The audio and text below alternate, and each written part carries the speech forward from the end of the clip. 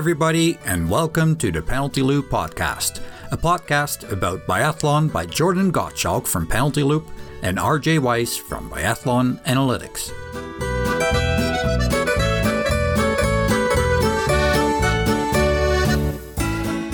Well, RJ, it has come and gone. The World Championships are over. How are you feeling? Good. I was able to see every race, even the early ones. There were a couple that were really early. Yeah. Today and yesterday were the really early ones. So, but I did see them, and I think what stood out most is what a mixture of weather conditions and snow conditions. Oh yeah. Started out in bright sunlight, and then we had some days where you could hardly see the athletes, and the last couple of races were in the pouring rain, and in the middle there it was sunny and hot. Yeah. So I think maybe a good shout out to the Wax Techs, because yes, they must have been crazy busy this whole 2 weeks. They have to be exhausted. Yeah. I mean, they are. I think they're always busy, but with these changing conditions, oh yeah. Well, you think, you look at the squads who did really well, of course, Norway and Sweden, and those Wax Techs earned their celebrations this week. No kidding. I think I saw almost all of the Norwegians post something about the Wax Mafia this afternoon. So, and I think there was nothing. Well, I mean, it's hard to say, but I think there was one race where I felt like France was it a single mixed or a relay where they shot really well. They were still far out of it. So I wondered about Wax there, but and QFM was not happy with his skis in the individual race. So there were a couple of races there, but But I think maybe when you think of like we've talked to Christian Wolf about this, but like you think about Norway and Sweden compared to some of the smaller nations, and there that you'll see more of the difference crop up. Well, and it's also the budget, right? Because we talked to Johanna, and she was saying that there's some really good Wax Techs there, and so I don't think it's necessarily the experience of the actual techs, but it's just more the budget and the size of the team. But man, like you said, and also the thinking about the volunteers, who are all the crew who are out there keeping the course intact, especially these last couple days. Yeah. Well, and just in general, keeping the people happy that are there, and today the races made me totally think of my only biathlon race where it was around zero and wet and just yucky. I got shivers when I just thought of that, and then to see the crowd there and be happy and excited, and kudos to those people as well. And they're probably tickets that I wouldn't say you get once in a lifetime opportunity, but it's not that often that Oberhof will get a world championship. So the atmosphere was fantastic. It really was. I loved there were so many people who shot videos from the ground. I'm thinking of like Andre Henkelberg had a couple of videos from the ground, and Claire Egan was there and had some videos from the ground looking up at the crowd, and that had to be a very neat experience just to see everybody up there and all the fans that were clearly having a great time. I mentioned a couple times this week just watching the fans and like the pre-race, and they were there 30 minutes, an hour beforehand, just having a party. They were having a great old time. Yeah, I tweeted that this morning. I really wondered. I've been in Canada for, I don't know, close to 20 years, but I don't think you ever lose your roots completely. But I'm at that point where I can have the Canadian perspective on things. And I really thought they were playing this song.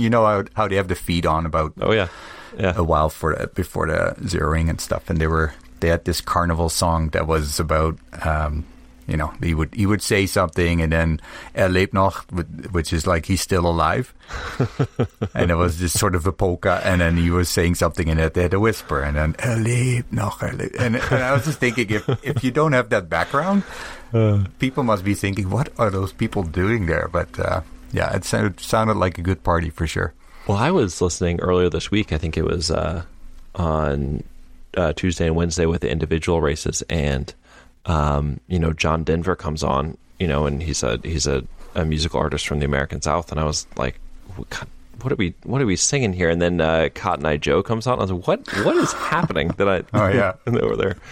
I'm sure you've heard "Life Is Life" as well. Oh yeah. They love that there. Yeah. what kind of crazy playlist is this? It made me really want to talk to the guy whose job it is to put together the playlist before the race, and it's probably still a tape from 25 years ago. It's playing the same ones over and over again. Yes. Yeah. No, they just passed it along. They're just trying to keep it intact. Yeah. What did you think of the video from Sven Fischer skiing ahead or from behind? Well, I didn't know it was him at first, so I put up some tweet about how I was really excited about the cameraman, and I called him the cameraman, on the course, and people were like, oh, you mean Sven Fischer? I was like, oh, I didn't know it was him. I thought it was a cool perspective. Yeah. I'm quick to be critical sometimes of the production, but I thought that was really neat. Even if what I cared about was just seeing what it looks like from the athlete's perspective and seeing the fans on the side. I thought that was awesome. Yeah. But I mean, give the guy, one of those Shock Pro GoPros. Yeah. On a helmet or on his chest or something. And the poor guy was skiing with one leg, and every now and then you saw a video of him looking over his shoulder with a bit of fear in his eyes. But, I thought it was really cool. Nice idea. I hope that they do something like that. They've done, over the last couple of years at the championships, they've done some neat things. Mm-hmm. So they had this last year in Beijing. They had the overhead camera where they would kind of go back and forth and show you sort of like an overhead perspective. And I thought that was neat. And then they had the last year they had like the names would pop up. They only did it like twice. But I know. You mean in Beijing? In Beijing, yes. Yeah. And I thought that was neat as well. And I hope that didn't they have some ski speed and stuff? They did on that. Yeah. Some sort of a stats overlay. Yeah. I don't know. Maybe that was more from the Chinese organization, maybe committee or something. Or the Olympics have a different production crew. I don't know. Yeah. But yeah, I would like to see more of this coming together. Mm-hmm. No, they made it a good show despite weather not always cooperating. So no, yeah, yeah. So I will say for my own self, watching most of the races from my couch, I had a great time, and I didn't have to be up at 3:45 in the morning. I thought the races were by and large, like, even when they weren't particularly close, and we'll talk about one of those races coming up, there was something amazing that was happening. And I just, it was a nice, 10, 11 days of biathlon. Absolutely. Yeah, I really enjoyed it.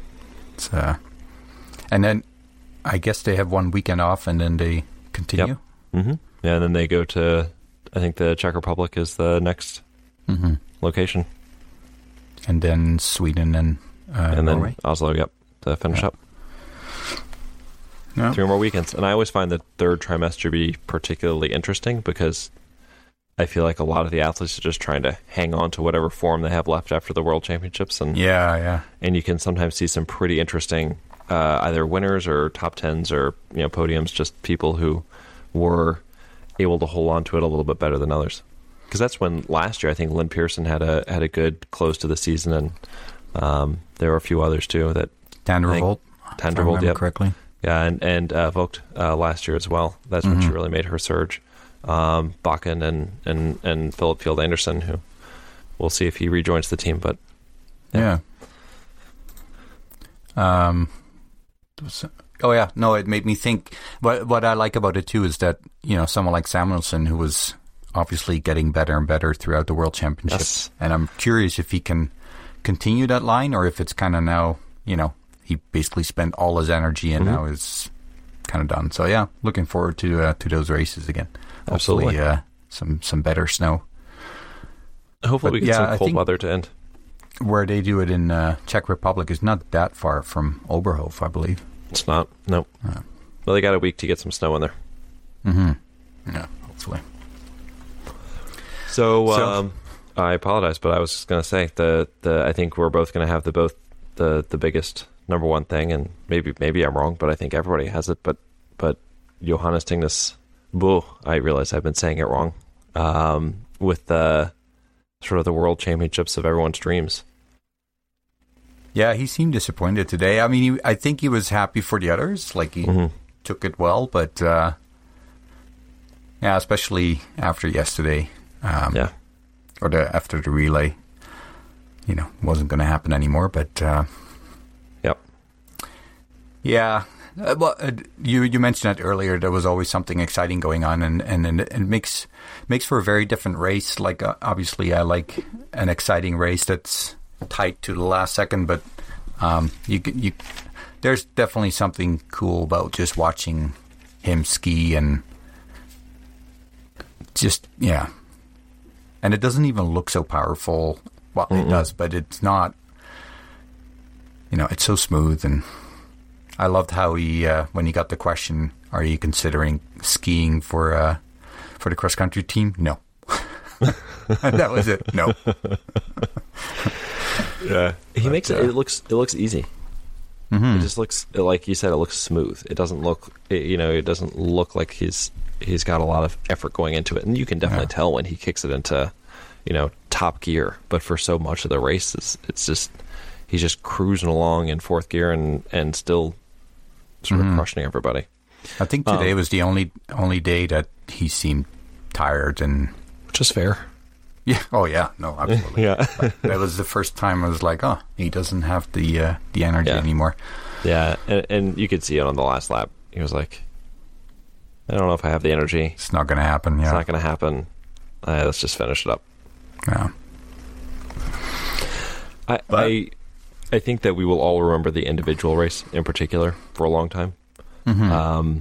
Anybody who doesn't remember, it's worth rehashing. He started in bib number 11. And he was the first one to cross the line. And so he made up, 5.5 minutes on the first guy. And in particular, I don't remember who it was anymore, but in particular, he started 5 bibs behind Canton Fillon-Maillet. Yeah. And so that's 2 minutes and 30 seconds. And Canton Fillon-Maillet's his pace on the first lap was 2 minutes and 22 seconds per kilometer. So 2 minutes and 30 seconds, he's already got a 1 kilometer lead on JT Bowe. This man who won the overall Crystal Globe last year and a whole slew of gold medals is the number 4 man in the overall standings. Ended up 4th place in the race, and JT Bowe beat him. That's just crazy to me. Yeah. Yeah, when it seemed like he was catching up and in that last lap, and you're like, I'm sure he can do it, but is he going to? Yeah. But yeah, he didn't even, I think QFM stuck with him, 30 seconds, and then he didn't have it. Keep up. No, it was just a amazing performance. Yeah. He was 1 minute and 46 seconds faster than the second fastest man, who was Jeremy Finello, who was very fast all week. And that was the biggest 1-2 gap in any race ever. Wow. Yeah, he's just on a different planet when it comes to skiing. Trivia question for you. There have only been 5 races, individual races, so in the individual discipline, in which an athlete has had a greater than 1 minute advantage in course time. And in those 5 races, they're held by 2 different guys. Do you know who they are? Obviously, Johannes Tingnes Boe being one. The other one is Olainer Bjørdanen. Of course. Yeah. Yep. He did it 3 times. Yeah. Yeah, and it must be so frustrating for the tension for Stuart Holm, right at the last shooting.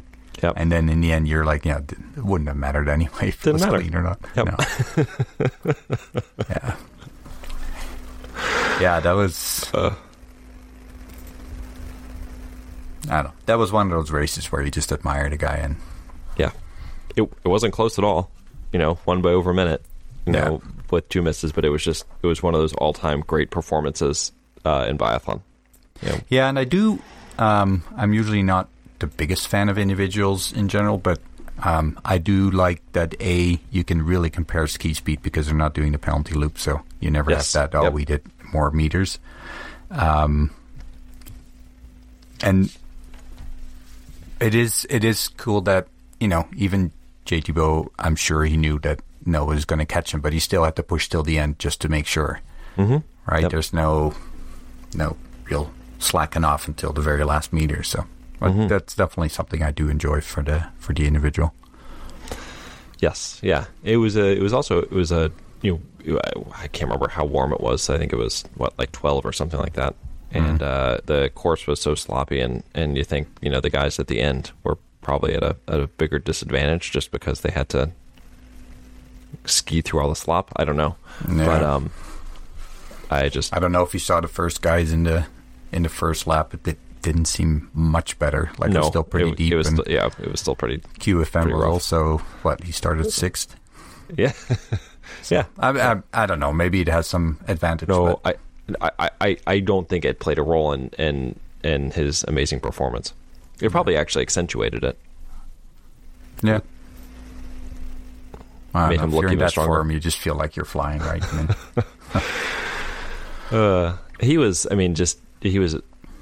amazing the entire week. I don't know if you saw this, but somebody put together a thread on Twitter of all of his ridiculous standing shootings. Where I think he had a number of them that were like 19 seconds or 20 seconds. And it just seemed like every time he got there for a standing shooting, he was just ready to go and had 100% confidence that he was just going to hit it. And obviously it didn't totally work out today, but it was pretty darn good. And especially, he seemed really good at the final shooting, where a lot of others had at least a miss. Mm-hmm. And I responded to the fellow on Twitter who was asking about which shots are this last. I started with it today, so I'll post that probably later this week. But some interesting things there for sure. You mentioned his last shootings, the single mixed relay. He had that. The single mixed relay penalty loops are about half the size, quarter the size of a regular penalty loop. 75 meters, I believe. So, and so he makes up the penalty loop, skis onto the range, and shoots 5 for 5 in 17.9 seconds. It was just, oh man. I just sort of felt for Komets in that moment that you're doing everything you can. I know. It doesn't really matter. No, it was, and that's so frustrating, right? Where he's already catching up on you on speed, and then his rate in the final shooting, it just blazes away.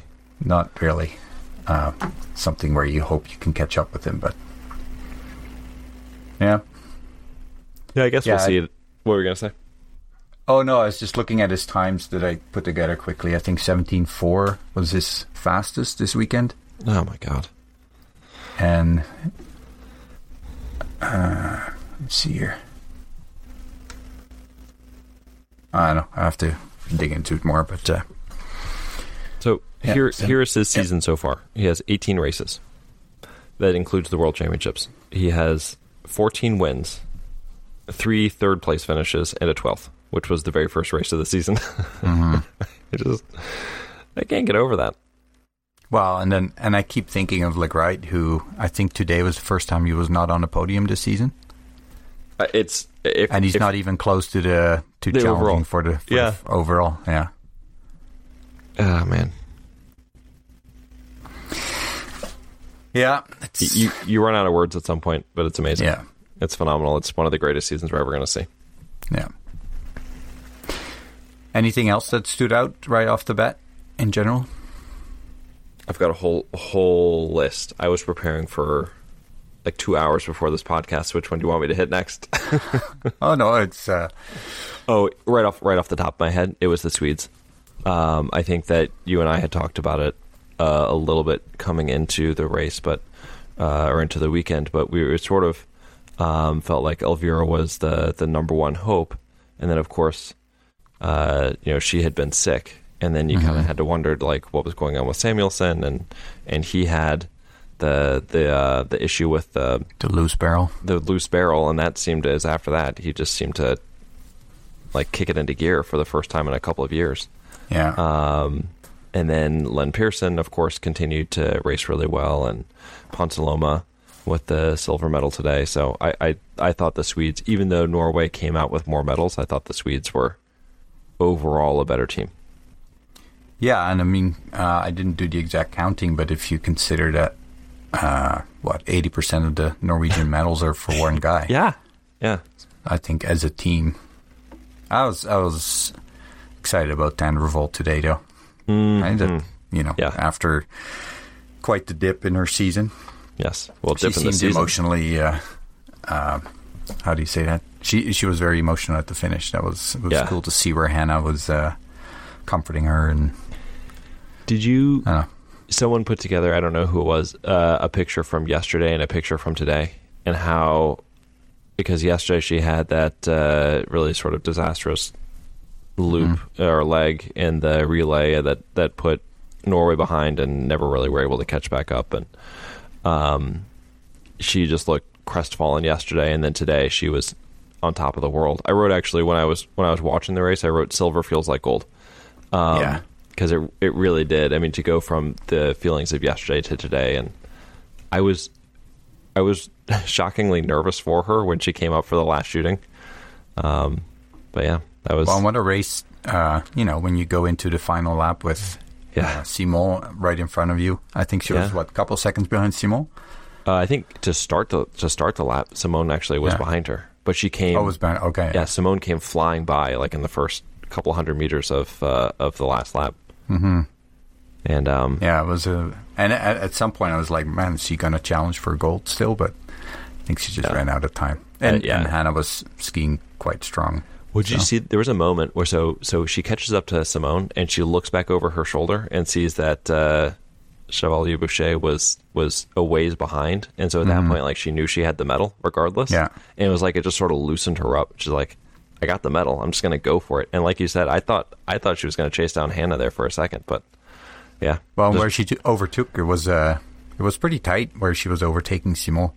Yes. Yeah. But yeah, she wiggled her way through, and and Simon just hit the wall, right? So yeah.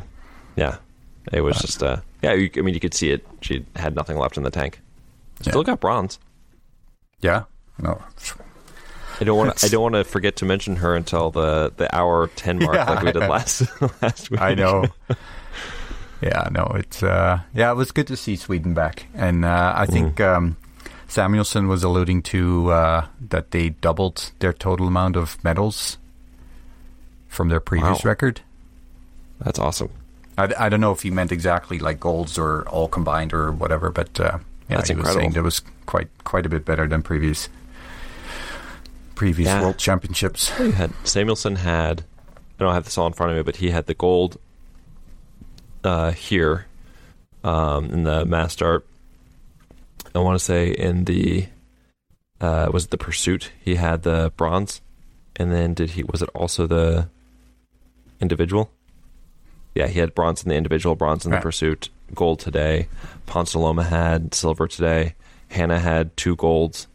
Lynn Pearson. Lynn Pearson, yeah. Yeah, had a couple in there. It was a really well-rounded effort. Mm-hmm. Yeah, and they had some team success too, right? They did. Yep. In the relays, yeah.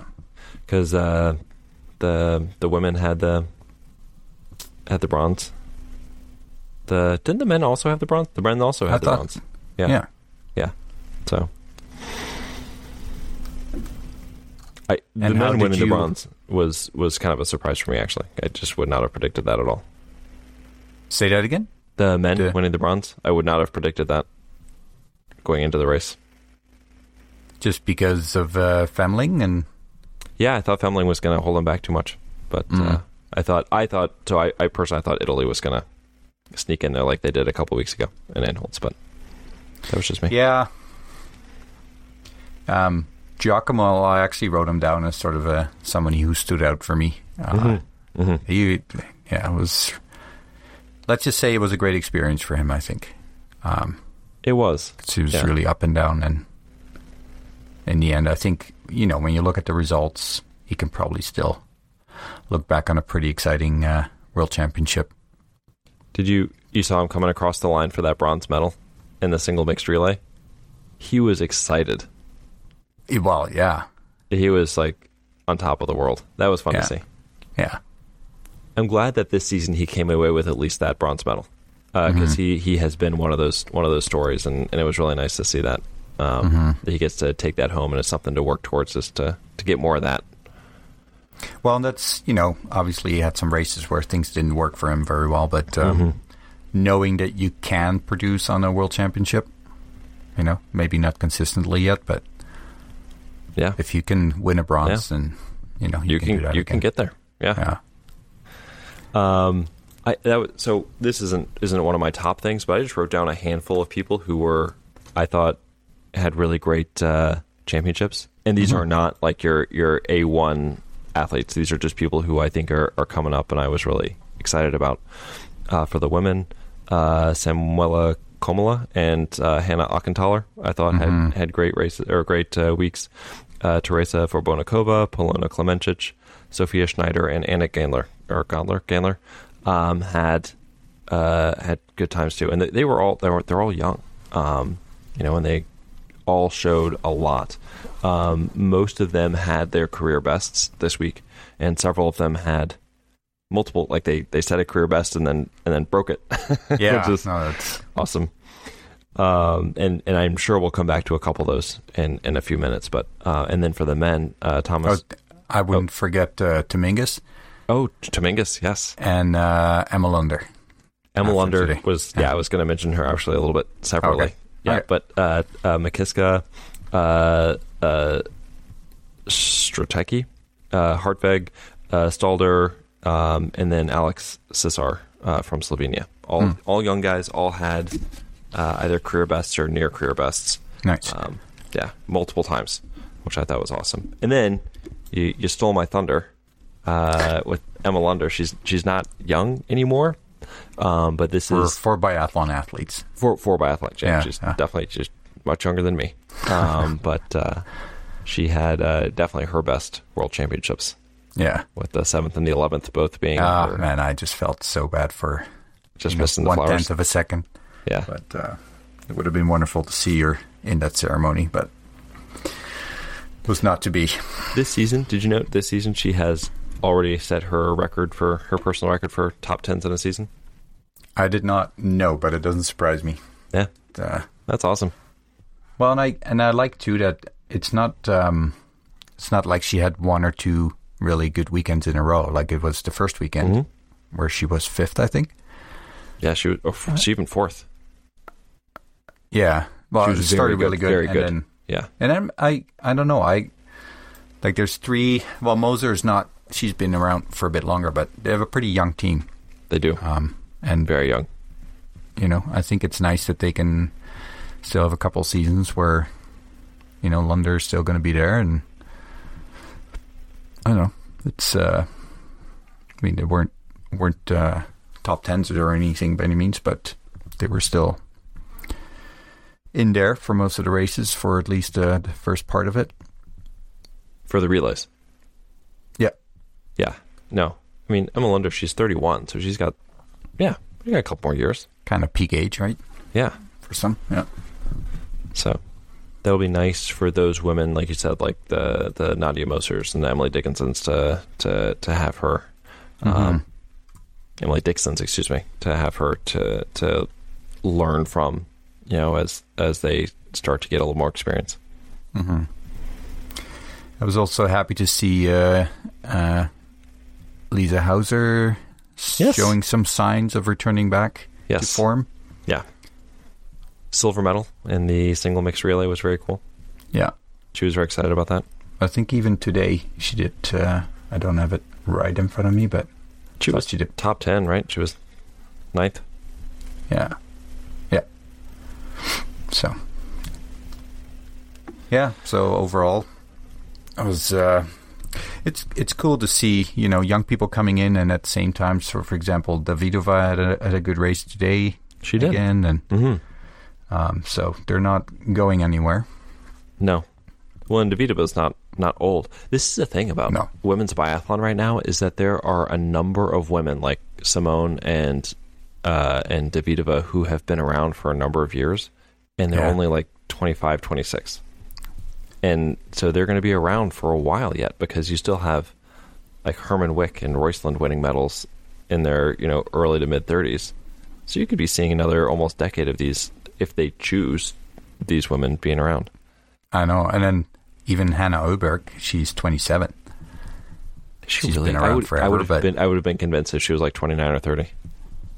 Well, and she, statistically, she still has her best years in front of her. Well, look at the top 5 from the mass start today. Hannah Oberg, Tandrevold is 26, Simone 26, Chevalier Boucher is 30. Yeah. Davidova is 26. Naughton 28, Lunder 31. Naughton had a great race today. Mm-hmm. Then you get Lynn Pearson. Lisa Hauser looks positively old. I think Vera is the first over 30 with 32. Wow, and she's in 14th. Yeah. It's wild. Yeah, and then Roysland 32 in 17th. She didn't have the best race today, but... Did you see her at the finish? No. She was definitely tearing up. She was emotional at the finish, and it made me wonder, was this her last Worlds? Yeah. Well, I can only imagine it's not going to help you much to have a season like this with a rough start, and probably always feeling you're trying to catch up. And I had good hopes for her that maybe she was able to peak, but it's probably also where, with so many races, stamina is probably one of those things you only get from racing a lot more. Yeah, single mix was a good fit for her. Yeah. Shorter course, shorter legs. Yeah. So happy for Vitozzi as well. Oh, yeah. Can we talk about that relay for a minute? Like the women's team? The Italian women looked awesome. I know. It's just, once your weaker spots are producing results like that, like Kamola and Alcantara. Yeah. And there's been a lot of discussions about order, where they always started with Vitozzi and then they had Vera at the end, or in third maybe. Yeah. So this order worked out. Yeah. This is who they're going to be running with, I would have to imagine. But, you look at, Komola was fourth in the individual. She missed the podium by just a hair because Vitozzi overtook her. And then she was 10th in the mass start. Vera was, and there's no way they could have known this ahead of time, but the worst wins of the day, and the wins were kind of variable during the relays, were during that second leg. And that was exactly who you'd want to have during the worst wins, right? I mean, who else of that four are you going to pick? And she navigates them with one miss, which was by far the best of everybody of the second leg. Auchenthaler gets a lead, I think, of 29 seconds and hands off a lead to Vitozzi, and Vitozzi had no fear at all. Vitozzi just slammed the door. That last shooting, holy. Great. Yeah. Yeah. So excited I banged my knee into the table there. Yeah, because she must have felt pressure, but it didn't seem to bother her at all. Not at all. Yeah, I think that's very cool. I'm very jazzed about that team, and the only one who may not be around for the next or for the whole Olympic cycle is Vera. I mean, we'll see if she wants to stick around for another couple of years. But Komola is young, Auchenthaler's young, Vitozzi is 26. I mean 27. I mean they're all going to be around. Yeah. That is that's the core of their team right there. Yeah.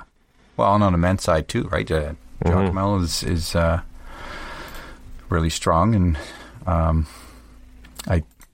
I think the Bionas? Yeah, It's like 22? there's still a bit more. I don't want to say unreliable because that's not a lot on me yet, but less consistent. Yeah. Well, and then they've got the number one junior right now is Nicolo Betemps, and he's he's like 18, so he'll be coming up pretty soon too. The Italians have a lot of young talent, and you know, this particular relay, you know, maybe, I don't know, what would have happened if Sanfilippo was still on the team, and I don't think that she was treated appropriately I just don't think that whole situation was treated appropriately, but these four women together were awesome, and they absolutely 100% deserve that gold medal. Mm-hmm. Yeah, it's hard to say what else played in that situation with in the Italian team, but I don't know. It's just one of those teams where, to me, it kind of snuck up on me. You know, they had sort of a weird selection with Hofer was sort of training on his own with the Swedish team, and Veer was not part of the 8-team selection, and they had an elite group or something. Yeah, she was I don't recall off on exactly, her own doing something else. Yeah, or training with the men even. It's the whole talk about the relay coming in, like, you know, there was the discussion, are they going to delay it? The winds, you know, were up and variable, and the Italian team had 2 misses for the entire relay.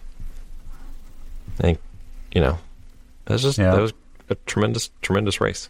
Yeah, yeah, it was cool to see. I did not expect to see it, but I'm happy it happened. Yeah. So, what did you think about the Germans? And I asked this because they're hosting the World Championships.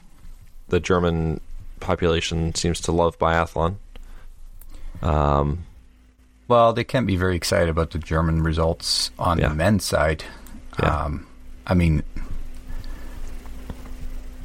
there were there is sort of some moments of hope, I guess, but and for the women, it probably ended up being disappointing with, you know, Herman Wick winning the first race, and you're like, wow, she's right up there. But then after that, she faded off a little bit. We talked about Vogt earlier, that she's just doesn't seem to be having the best of seasons. Although finally today she, or was it in the relay where she shot clean? But anyway, definitely in the relay. I like what you said about her last week. You talked about like the sophomore dip, and I think it's a good way of. It made me more optimistic about her, so I appreciated that to boost my confidence in her again. Yeah, I think for the long run, I wouldn't be too worried, especially with Kebinger and Schneider, and then, you know, we have the 2 girls in the IBU Cup that are raking up the points there. So in that sense, I wouldn't be too worried. But yeah, as a World Championship where I'm sure they've been living towards ever since it got announced, pretty much. You know, they can be overly excited about the results, and I think there was some discussions about I can't think of the name right now. The guy that won the European Open on the German men's side and was added to the team, but then he didn't race the sprint, even though he probably had the best chance of. I'm sure I can find it. Can you do some elevator music?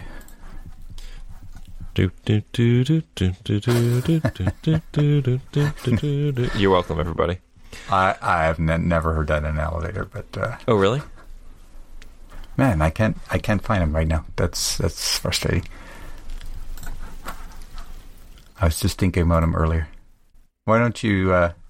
What was your thought on the Germans? I agree. I think that to sum it up, I think that for the women, maybe you might have hoped for more medals this time around.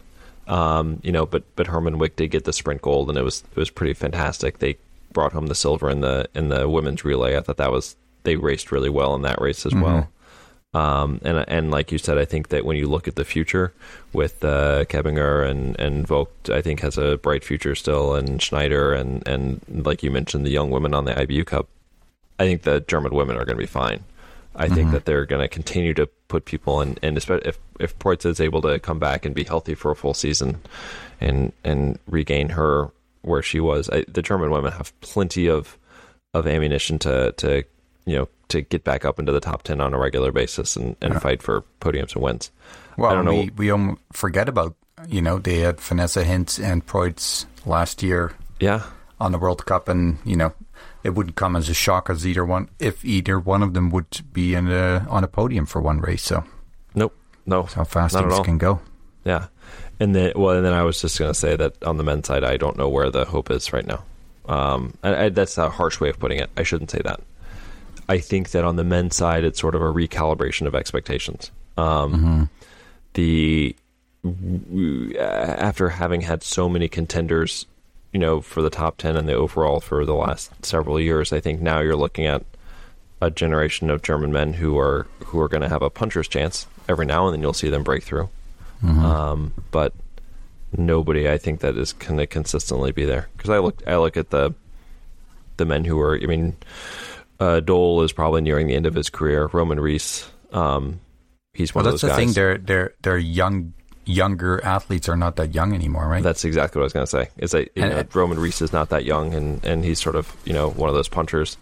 Eustace Strello is 25, 26, and in my mind, he is like a 22-year-old, but he's 4 years older than he's a full Olympic cycle older than Jacomel.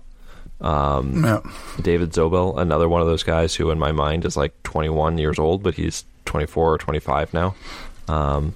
He's 26. My God. Philip Narath was the man I was talking about. Yeah. Who qualified through the European Open. Yeah, and I don't know where it's going to come from. Yeah, I think they have. I think it's Rico Gross, his son. Is it Marco Gross? Yep. He looks promising, but other than that, I'm very confident to say that I'm missing at least one or two, but that's pretty much the ones I know of. Yeah, no, that's it. Lucas Fracher. Oh yeah, Fracher. Yeah, I, if I remember correctly, it was kind of between Fracher and Navrat. Yeah, Narath. Yeah, and of course there was discussion about that too. Yeah, so even it's not like Fracher's a younger guy, but he's not that young. No. Yeah. I'm just clicking on a couple of the guys on the IBU Cup. Dominic Schmuck is 26. He's a little bit further down on the IBU Cup rankings. There's just not a lot there. So I don't know, and I find it interesting because it's sort of, you look at the Norwegian team and the Norwegian men are stacked, and the Norwegian women don't necessarily have as much in the pipeline right now, and you wonder how does that really happen that you get this sort of disparity. You think that sort of a rising tide lifts all boats, but yeah, I think I brought this up before with the Dutch speed skating. Yeah, there was a long time too where it wasn't so much, even on World Championships, it wasn't necessarily is a Dutchman going to win. It was more like which Dutchman is going to be one, which one two, and which one three. Yeah, and it was just a fact, and that lasted a number of years, but they've been eventually caught up, and it's if athletes like Buchan are not even there, and they can still put a team like that together, like it's going to last for a while, and we talked about that too, like success breeds success, right? Obviously, if you see a Norwegian win every weekend, then more kids are going to be into it. Yeah, you're going to have a wider group to pick from. And I'm not saying that that's the core reason, but I think the fact that sports, and especially skiing in general, is such a normal part of life for many Norwegians. Yeah, it does make a difference.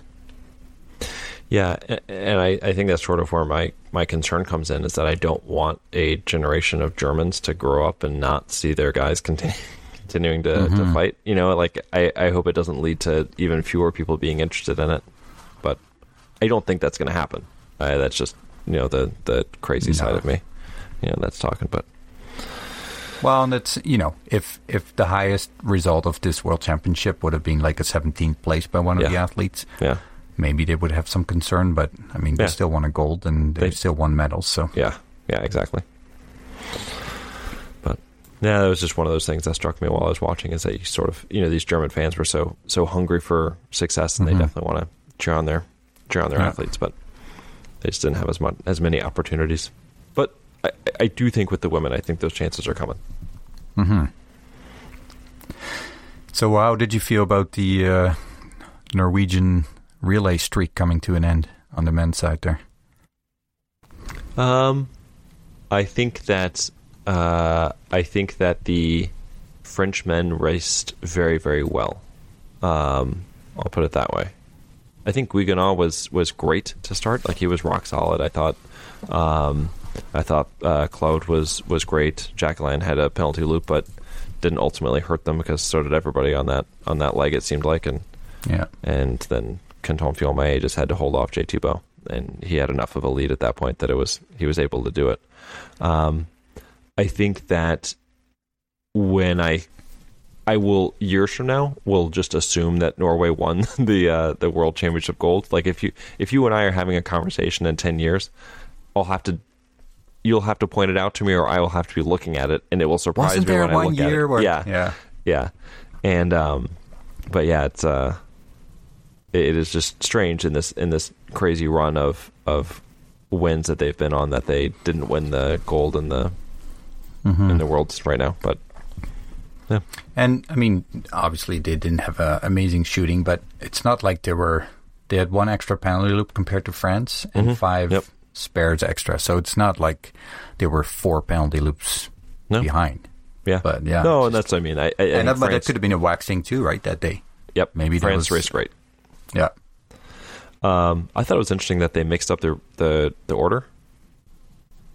They'd been playing with it a little bit, but I thought putting Christensen first was interesting. Yeah.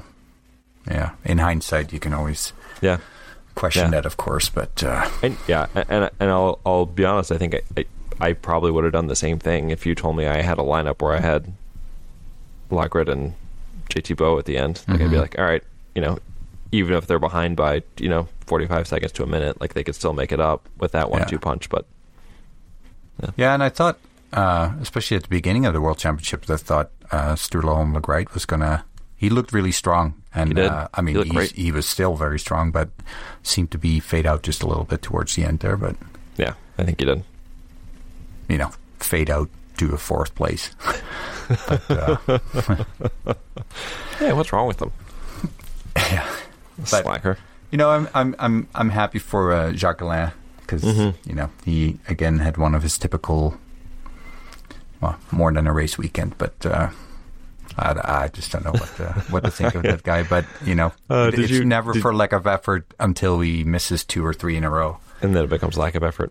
You mentioned, I think last week, sometimes he'll just go for a stroll, and he didn't do that in the relay.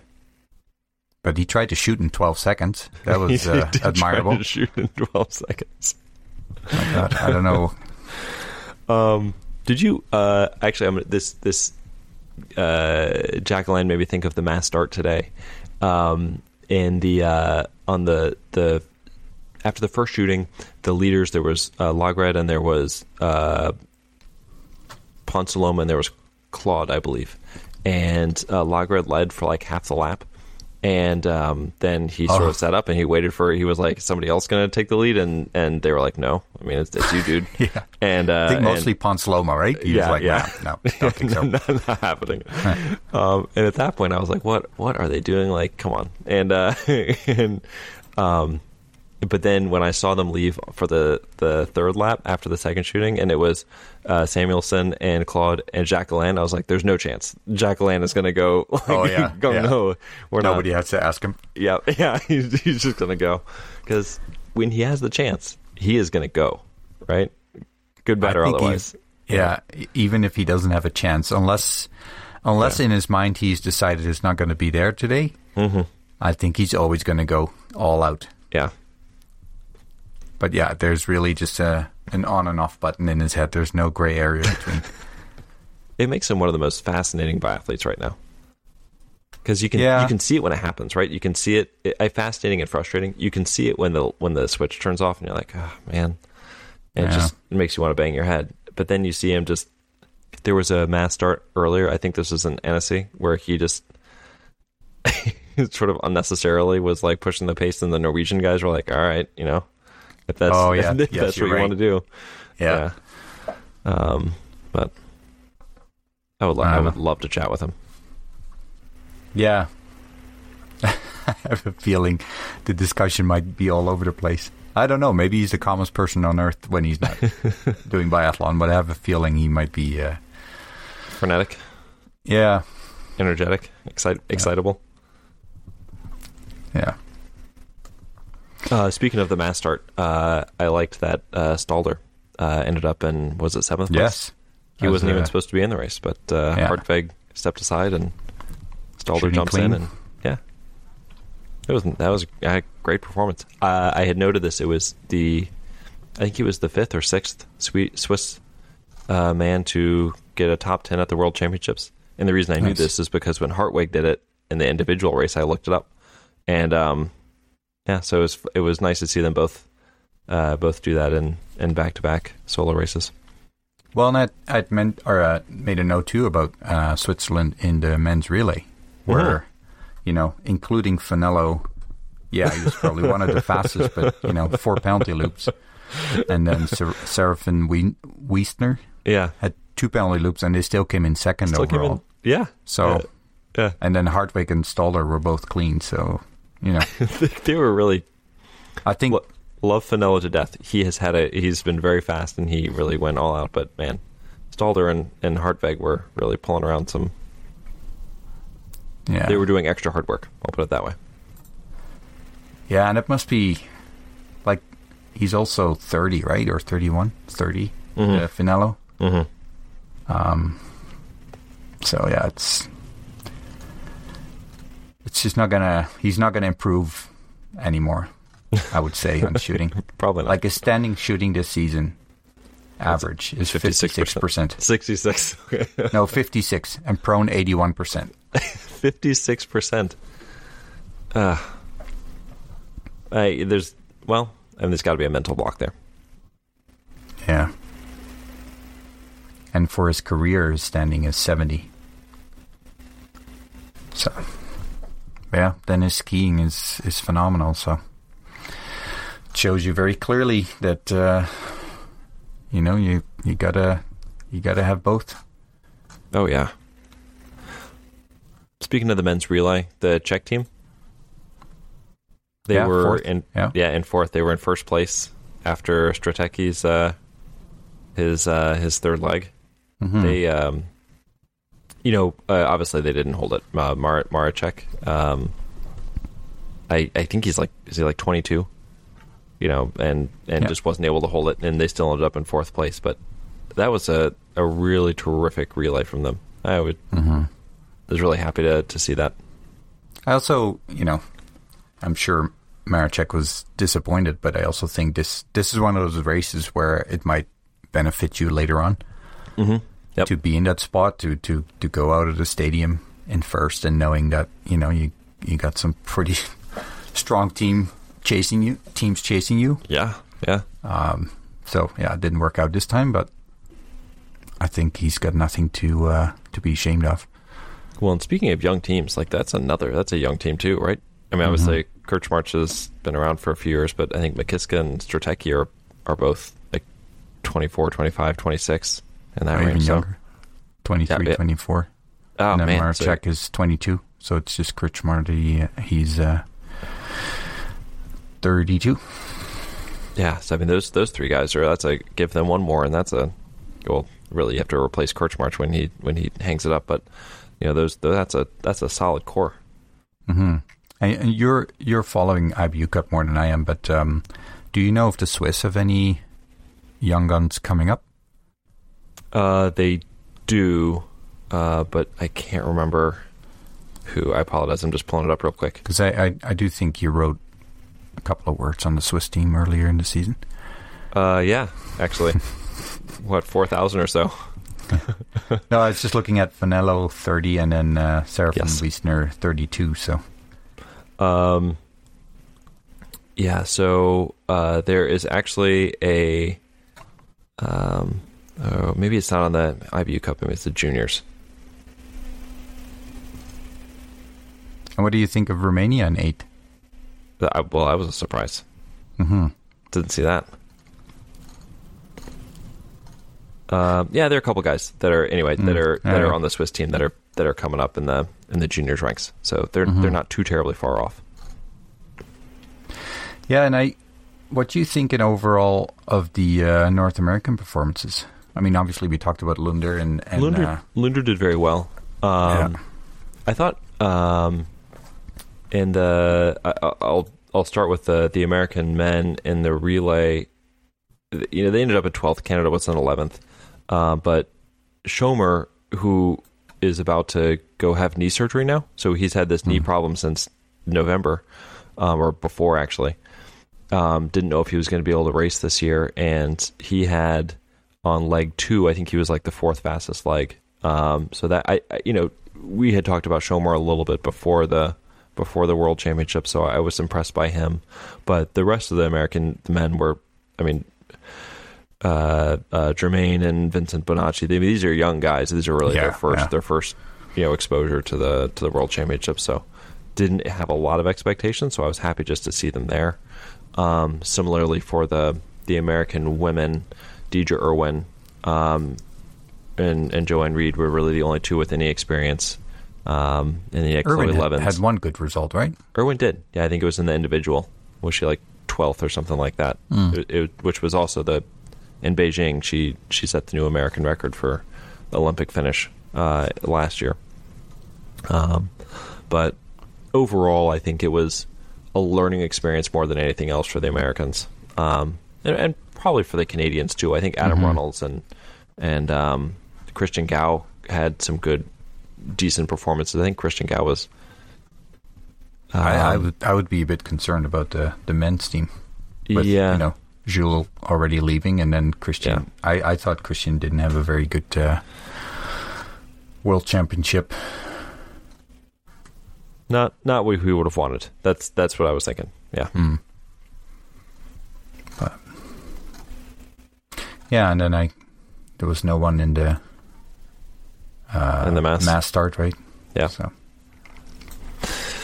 Yeah, I was very excited by the Americans, I should say the North Americans, at the start of the season. I think in Kontiolahti it was a really great start, and then it sort of fizzled out a little bit. And I don't know if it was like a mirage in Kontiolahti. I think there's just a lot of really young, especially like the Canadian women, and I think the entire American team is young both in experience and in age. So I think there's just a lot of growing going on right now. Yeah. Yeah, and I think, we talked with Coach Augenthaler and Matthias as well, where I think in countries like US and Canada, it's just how do you keep younger athletes engaged, right? Yeah. Yep. Financially, it's a big burden on them, and it's... and like I think that's a big point, is that the pipeline, there's not a huge number of men and women coming into the sport. Then of that smaller number, you have to be able to keep them engaged and able to compete, because like you said, there's no fight. I mean, the financial support is difficult, and then being North Americans, you're spending so much time in Europe and away from family, and that can be hard. And suddenly, for a lot of people, you spend your 20s doing that, and suddenly you're getting into your late 20s, and you're like, well, do I need to start? And I speak from an American perspective. Like, there's a lot of pressure on kids, and I'm including 20-year-olds as kids, to work towards your career and get the American dream, so to speak. Yeah. And I don't know if that's necessarily something that other nations push as much as I guess it's and I honestly don't know. This is the only experience I have had. So, well, that's just like the way I see it is more like you don't necessarily have to be part of the rat race, if you want to call it that. Yeah. But if you do, you cannot take 1 or 2 years out because you'll be behind, and then either you have to be super super talented and probably wealthy to even have a chance to get ahead in the rat race again. So absolutely. Yeah, it's tough. And you were saying, they're in Europe most of the year, so far away from home. But I mean, look at, I know Emma Lunder now lives, calls Canmore her home, where she lives with Christian. But there's athletes that are originally from British Columbia, which is one province over, but we're talking, 1,000 kilometers away from family. And when we talked to Jules, he was kind of struggling between being in Quebec and having to go to Canmore and then doing some trials in Quebec itself. But like States is the same. I remember from cross country skiing that they had this big issue with, some athletes are, I think, northeastern U.S. and some are in Alaska. And how do you coordinate that? And you have some in the Rockies in between. And yes. That doesn't make it easier because, talk about cost. Well, right? and I'm going to, we talked to Johanna Teleharm, was it 2 weeks ago now? And she was talking about how in Estonia, you can drive across the whole country in 3.5 or 4 hours, right? And there are however many, I don't know how many time zones between here and Alaska, right? Is that 5 time zones? So it's just a gigantic amount of space. Like you have in the United States, you've got a group that trains primarily in the Lake Placid area and Vermont area, and they are a 6-hour plane ride away from the group that is training in Colorado, who's a 6-hour plane ride away from the group that's training in Alaska. And then with such a small sport, it's not always a given that all the coaches get along. I'm not saying that they don't, but you get differences in programs and that kind of thing. So I don't know. Yep. It's a tough spot that they're in, and it sort of makes you even more impressed by somebody like Emma Lunder, who just went out there and got 7th and 11th. No kidding. It's sort of an uphill battle just to be there, and she was amazing. But I can't speak from experience other than having the experience in Canmore, but we must have one of the most beautiful shooting ranges I can think of. Going to be seeing it very soon. Yes. Yeah. Before I actually do want to talk about that, but I mentioned Johanna for a minute. Did you see her in the relay? I did not, and I do recall you being very excited about that. Very excited about her. So when she took over the relay for Estonia, she was the anchor leg, and Estonia was in last. I mean, virtually they were in 15th, but they were in last. And she pulled them up into 10th place, and I chatted with her a little bit about it, and she was just she was like on top of the world. She'd been really searching for the shooting form, and she goes, 10 for 10, and she felt awesome about it. But she mentioned that when she was out there, just like trying to like fighting, and she actually didn't know where she was in the overall the listings and the placements, and until after the second shooting. And then one of the wax techs, who she actually trains with a little bit, gave her the updates or where she was, and just kind of gave her that final burst of you can do this type thing, and so she just went all out. She said it also helped that Emma Lunder was chasing her down from behind, so she had a little bit of extra motivation to go. But brought him back from last place, and they ended up in 10th. So that was awesome. A heck of an anchor leg. So I was really happy, because she has had some struggles recently, and that to her, I was talking to her about it yesterday. It really seemed like a big sort of monkey off the back type moment for her. Oh yeah, no, I can imagine. Did you happen to check her results in that relay compared to all the others, like her loop times and that kind of thing? Or? Yeah, so she had I think she had the 6th loop time for her leg. I actually just have it pulled up here. So for her leg, she was... Yep, 6th. So she was just behind Roycelyn and just ahead of Julia Simone. Wow. Talk about a boost, hey? Being ahead of Julia Simone. Yep. For shooting time, she was just behind Simone as well, who was not slow. I don't know how many extras or spares that Simone needed. She could have had, all 3 spares, how fast she goes. Yeah. But, Oh, good for her. Yeah, no, that was an awesome race that she had there. And it was neat. So she was mentioning how she has been with her team long enough that they know exactly kind of how much information she needs to have. So they were kind of withholding information, not telling her where she was until exactly the right moment. I thought that was kind of neat, and especially having just spoken with her a couple of weeks ago. Mm-hmm. Well, I heard numerous athletes talk about that most of the instructions, if you want to call it that were yelled at them, they couldn't even hear because of the crowd, crazy crowds, and because I don't know why they were obviously their athletes were winning, but it seemed like the Swedish coaches were just all over the course and just screaming, uncontrolled almost. That was super cool to see. That Sebastian Samuelsson has been playing a bit of a, I don't want to call it mind games, but some pokes here and there, and he's been getting some pokes back, and to actually come out and do it, where everybody's like, who's going to beat JT Bow? And he did it. I think, did he say at the beginning of the season that yes, he's ahead, but we're coming closer, one little step at a time, or something like that, and to be the guy that's actually the one that beats him. Yeah. And then your countryman right behind you. Second. Oh, I know. Yeah. So, kudos to him. I'm super excited about him being back into shape.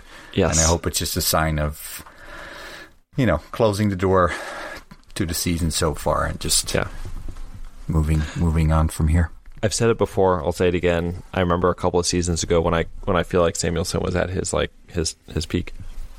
There were a couple of moments where he went head to head with JT Bow at the very end of a race and had no fear of shooting next to him and no fear of skiing away from him at the end, and it felt like that's who we saw the last 10 days or so. And especially today. Wasn't that one of the comments he made about a relay where they put I think they put Bow in the 4th leg. That was not this World Championship, but they put Bow in the 4th leg, and then he's like, oh, I'd much rather finish against Bow than Christensen, or isn't that amazing that such a dominant athlete still has a weakness in the final sprint? Now obviously he doesn't need it very often. Maybe that's why it's a weakness. He never practices. Yeah. But I think it's always been a weakness. Yeah.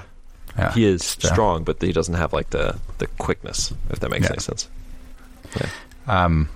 I just wanted to mention again, we went over it already, the Italian women, but I knew of Kamola, but I'd never really, nothing really stood out to me in the past, but wow.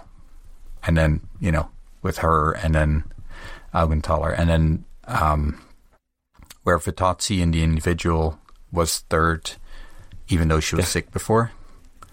Yeah. Obviously, I don't know how sick she was, or if it was just a precaution, but still, you never know, right? Is it okay, so she hasn't raced the previous race, so maybe she has some more energy, or is it she was sick, so you don't really get much, you don't get out of that much better usually. No. So I think that was... Well, look at Elvira, right? Elvira also sick, and... Yeah, but clearly she... was more sick. The one race she did after being sick she was not over yet. Where maybe Vitozzi was just more of a precaution, a small thing that she got over, but it was still pretty cool to see. It was. So I have a couple questions for you. All right. How did you do in the predictor? We're not going to talk about that. No, I was doing so bad I gave up halfway through. I'm not even kidding. I stopped putting them in. I was so disappointed in myself. I said, no, I gotta. What do you think about it though? Like, I'm glad they did it. You know, we've toyed with the idea of like, I think we've done some prediction games. Oh yeah, for biathlon before, and then we talked about maybe with a group of guys on Twitter to maybe start our own, and I don't know. Well, I really liked that they, you know, had sort of these maybe not completely random, but you know, what German is going to be the best? Yes. Who's going to have to? I like that, and then I think it was fun to do, and I must say I haven't updated for every race. Like I sat down for maybe half an hour before the World Championships and just picked for every race. And in some cases where if I knew that somebody was sick and not racing, I would swap if I could. But I'm sure I missed one or two. But I thought it was fun. And who did? I'm really glad they did it, and like you said, I think they did it in a more fun way than I imagined it would be. They have to be excited about it. It seemed like there was a lot of interaction with it and a lot of conversation about it on social media. So, and I don't know, because I know that Kaisa Mäkäräinen has done Instagram streams before during championships. I don't know if she did again, but it would actually be fun to do a bit of a banter back and forth with. But yeah, I was right in between Olainen Bjordan and Kaisa Mäkäräinen. But I mean, who knows how many times they had a chance to update it? But nope, you were right there. You're right there with the experts. And no, did you beat Chad Salmela? I don't know. I don't know what his score was. I'll have to. I did see that. So as part of Two Communities Extra Runde, the German they came in 51st in total. And I was on Wien Oberhof from Biathlon 23, and we came in 43rd. So he's going to be disappointed, bitterly disappointed. That I know. It's 23rd, 43rd. Yeah, it's close enough. It's 2 2s and 3. So. No, but I enjoyed it, and I'm curious to see what's going to happen for the rest of the season, if this was more of a World Championship thing or if they're going to keep it up for the remainder of the... I'm guessing they keep it up. Oh, I hope they do. Yeah. And I hope they run it the entire year next year. It's a fun addition. I'm really impressed with IBU, how they've been, they've made some significant updates to their website. They introduced that app about just over a season ago, I believe. I think last season was the first season with the app. It was. And, the app works great. It works great. They listen to feedback, it seems like. Yeah. Yeah, I just did the survey again. That recently came out. But yeah, no, I think they're doing good. If they can only create some relay teams from mixed nations. It's coming up next. And there was one other pet peeve that I have, but I don't even remember. See? They've already taken care of it. Before the championships, I asked you some questions. Do you remember these? So I can't say I do. I'm gonna run through them real quick, and we'll see how you did. Okay.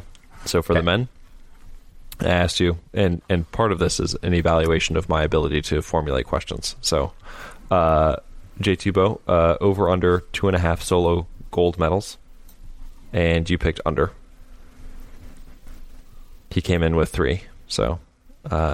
We get an X on that one. Lagred. I picked under? You picked under, yeah. Oh, okay. Yep. You picked over 2.5 solo medals for Lagred. So congratulations on that. Canton Fillon-Maillet, you said he would win a medal. And unfortunately he did not, or he would win a solo medal, excuse me. Unfortunately he did not.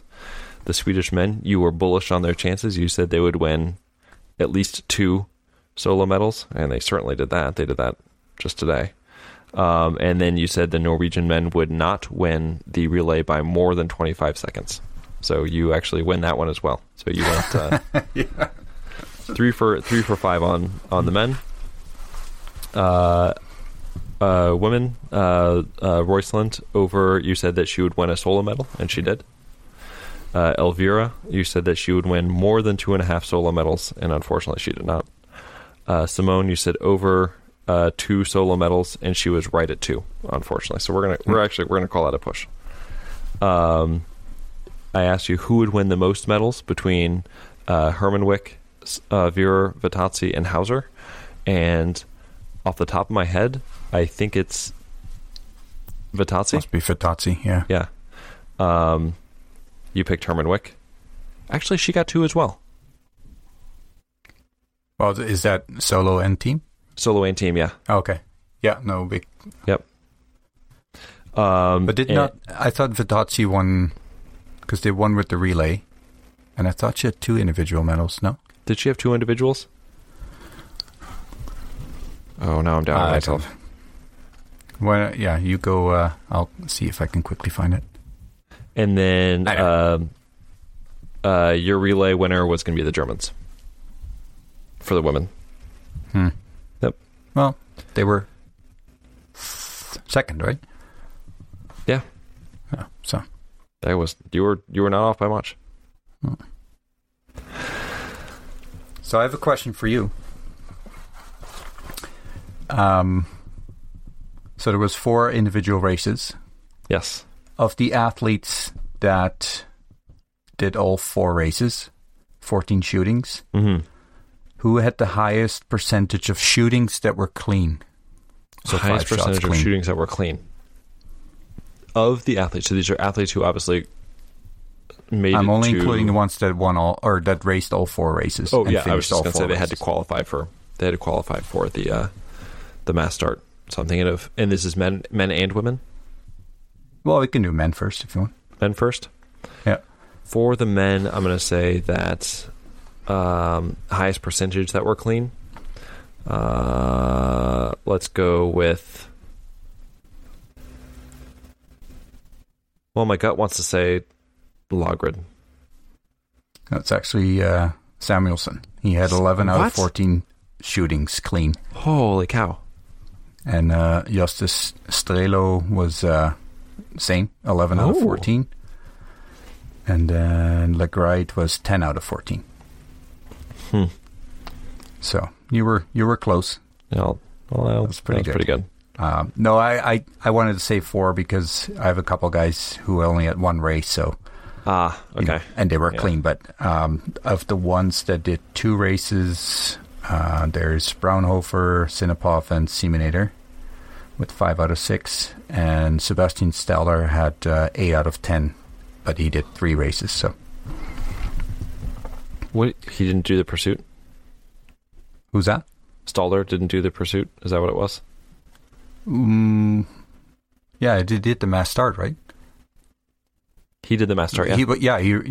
I don't know. I'd have to look that up.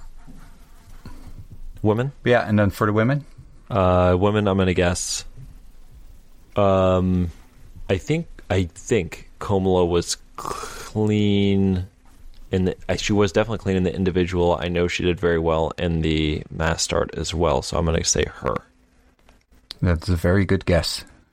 She had 10 out of 14 shootings clean for 71.4, and she's sharing that top spot with one other athlete.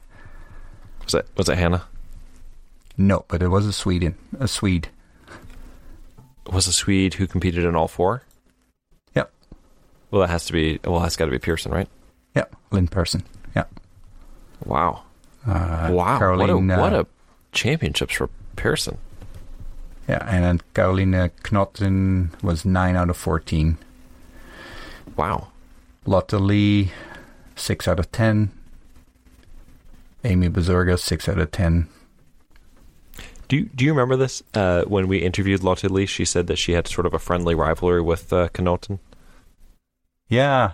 Yeah, because so they trained together, right? Yeah. So I'll have to go back and check, but I think Knoten definitely got the better of her at the at the Worlds. We'll have to see how they're doing in the World Cup right now. And so I also have, but this is a bit with an asterisk because I didn't really have quite enough time to confirm the data, but I put the shot data, individual shot data together per shooting. Okay. So that should sum up the fastest shooters per shooting. Okay. Oh man. I know that there's some data issues with it. So like again, I take it with a grain of salt. But who can you think of who you would guess had a fast shooting going on? Oh, J2 Bo. He's actually, let's see here. I'll have to scroll down to 17.4 seconds in the mass start third shooting. We have Emile Jacquelin, 17.6. But to go back to the top, I have two for Miha Dovjan, 15.5, 15.7. And it looks like the data is all there. So there's one for Hannah Augenthaler, but I'm missing some data there, so I'm assuming that that's not quite right. And Caroline Knotten also doesn't seem right. So the next one is Harold Lemmerer. He had, that doesn't seem right either. Christine Gao, not completely surprising, because we all know that they shoot well, 15.9. Goodness gracious. In the fourth shooting of the individual. Giacomel, 15.9 as well. Mass start, fourth shooting. Now I haven't combined it yet with the shooting result. So I'll see if I can quickly find the best shooting time while going clean. Anders Strömsheim, we know he can shoot fast, so he had 15.9. I just need to see if that was... No, that was with a miss, but he had 16.0. Oh, that's probably the 59, just rounded. 16.3, 16.3. Oh, one of the 16.3s was clean as well. He has an 18.9 clean, 18.5 clean, and then the biggest name that I'm seeing here is Sturla Holmberg. He's gonna make Ader seem like a snail on the shooting range. Yeah, so Legrite had 16 seconds, but that was with a miss. And I think, quickly looking at it, 19 seconds where it was clean. And that was on the Pursuit's third shooting. Jacquelin, he had 17 seconds clean in the individual fourth shooting.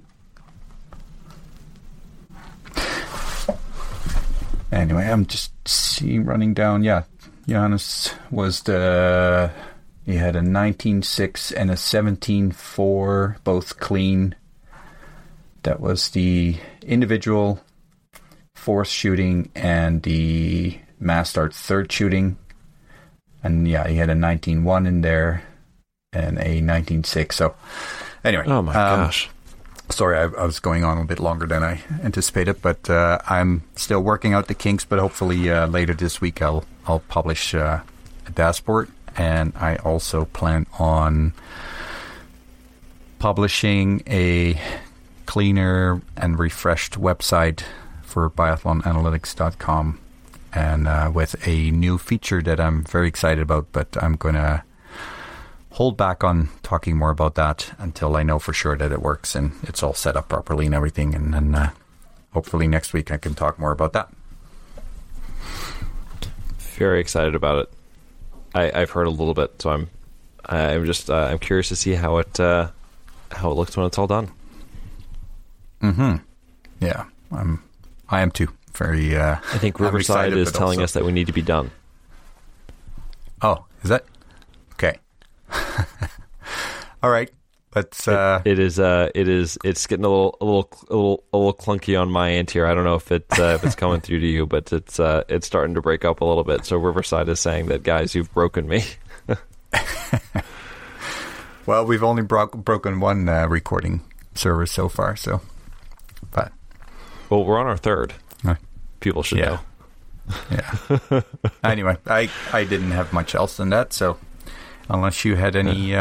No. Final comments? I think it was a great World Championships. It was just a lot of fun. I'm sad it's over, but I'm looking forward to the third trimester, and I'm looking forward to taking in some IBU Cup action coming pretty soon. Oh, and if you want to re-watch some races, of course, you can go to the IBU YouTube channel and listen to our British friends.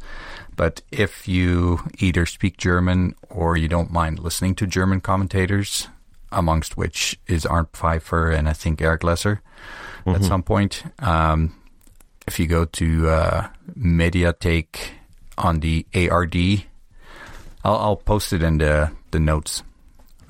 They have a review of all the races with German commentary, and it's a lot more exciting to watch.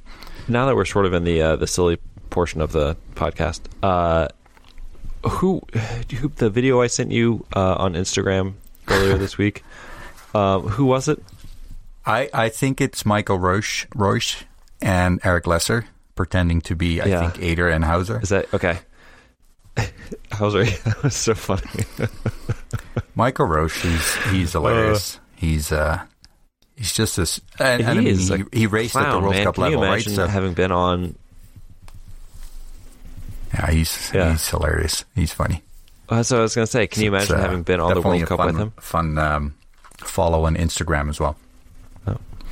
And I know he does lots of live Instagram feeds and chats and stuff, so it's definitely worth it. But it was a fun video. I let it laugh numerous times rewatching it. Yes. I'm not sure it was Eric Lesser with that, but I couldn't really. I mean. Unless I couldn't somebody, tell. like from the wax truck or something like that, or somebody he knows. But I could see Eric Lesser be part of that too. But oh man, well. Anyway, time to go. And catch up. We will take your rest next weekend, and then we'll see if we can get a special guest on the pod this week for we'll do the our next best. episode. Got a couple maybe lined up. I think you're gonna enjoy it. We just got to make sure we got to get the interview time locked down. Yeah, sounds good. All right, man. Have a good week. Thanks for listening, everyone. Bye bye.